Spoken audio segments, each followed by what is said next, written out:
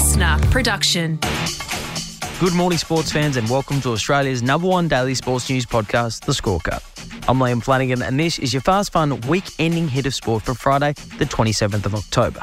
Today, Eddie Jones' future as the coach of the Wallabies still up in the air, a who's who preview of Australia's weight for age horse racing championship, the Cox Plate, and England get caught out of their crease once again. But first, by reaching the semi-finals of the FIFA Women's World Cup earlier this year, the Matildas started something. Don't you know, talking about a revolution, it sounds like a whisper. A revolution for women's football in this country, and last night the revolution continued. Let the good times roll. In front of a sellout crowd of 19,000 at HBF Stadium in Perth, Australia took the first steps to qualifying for next year's Paris Olympic Games with a comfortable 2-0 win over Iran. Cuts it back, they're queuing up in the middle. Grant is there again, Carpenter! And the player we were just talking about, who sets the bar so high for the Matildas, opens the scoring. With a new look starting 11 resting the majority of their first-choice stars, Ellie Carpenter, who was unreasonably blamed for the World Cup semi-final loss to England earlier this year by gutless trolls on social media, opened the scoring for the Tillies in the first half. But from there on, it proved slim pickings as Iran solely focused on not conceding a cricket score. She's embarrassing me. But in the second half, in front of her home crowd in her hometown of Perth, the superstar Sam Kerr came into the game off the bench and did what she does best. Catley's ball, teasing ball, and there it is. Sam Kerr. Who else? At home. Back in Perth.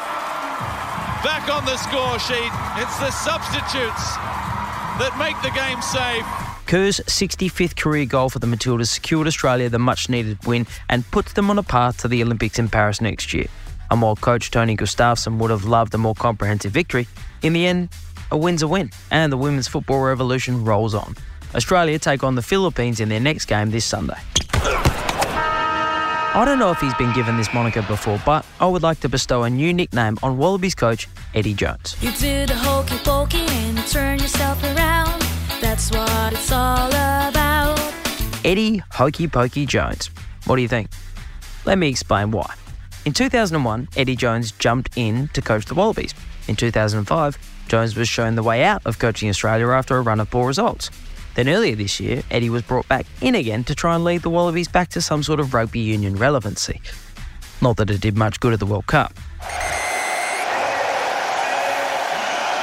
And a result 69 years in the making. Sees Fiji beat Australia. So he's in, then he's out, now he's back in again. And to say he's been shaken all about is an understatement. But I know you blokes think we can't do any good, so don't ask any questions, boys. Just be the pessimist you are. Keep Australian rugby where it's been. Keep it where it's been.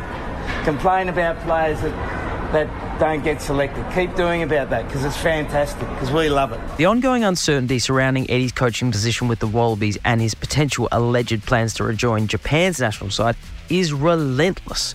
And despite his best attempts to reassure Australia of his commitment to see out his contract that runs until the end of 2027, Eddie looks headed for the door once more. I should never have come here. The Daily Telegraph is reporting that Eddie's time is up once more after Rugby Australia parted ways with, quote, a range of Wallaby staff, including highly respected General Manager Chris Webb. Many of the staff reportedly let go were people directly brought into the setup by Jones himself, including basically the entirety of his assistant coaching staff from the World Cup.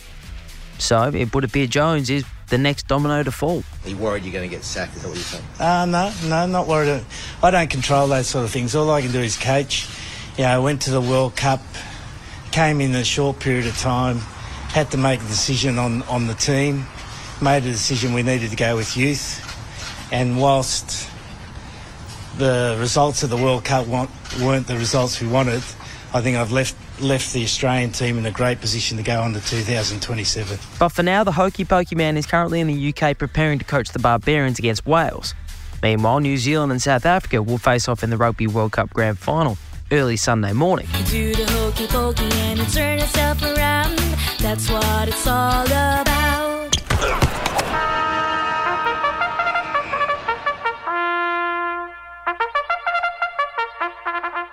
Many would argue it's the greatest 2 minutes in Australian sport. But whatever way you look at it, tomorrow's Cox Plate at Moonee Valley is a can't miss. But it's Animo clear. I'm thunderstruck late. Animo holding on. Animo this time for the big A. Won it from I'm thunderstruck Elbonicon. Then came Zaki back behind the Mo'unga. And while I can't tell you who will win the race, I can give you a slight peek behind the curtain and let you make up your own mind based on what you see. Tell me. Fine. As usual, the race is run over 2,040 metres under weight for age conditions. The winner of the race will take home a cool $3 million. 12 horses will take to the gates for the 102nd running of the plate. And here's the reality of the race. The favourite normally wins. Weeks 3 corners Ben Battle. Weeks is staving off Ben Battle. Cometh the hour. Cometh the legend. Greatness. Weeks has done it. It's Equine Utopia. Now, when I say normally, I don't mean every year. But over the century and a bit plus history of the Cox Plate, 41% of the races have been won by the pre-race favourite. And more recently, 6 of the last 8 contests have seen the favourite triumph. So by that logic, the horse which should win the race tomorrow is Romantic Warrior. That's a pretty name. And it's a pretty good horse. Coming to Australia from Hong Kong with a massive reputation and with top jockey James McDonald aboard tomorrow, it should be there when the whips are cracking. But its first showing in Australia didn't live up to expectations. 2 legs, 3 legs, West Wind blows and Sulcombe, but it's all Gold Trip.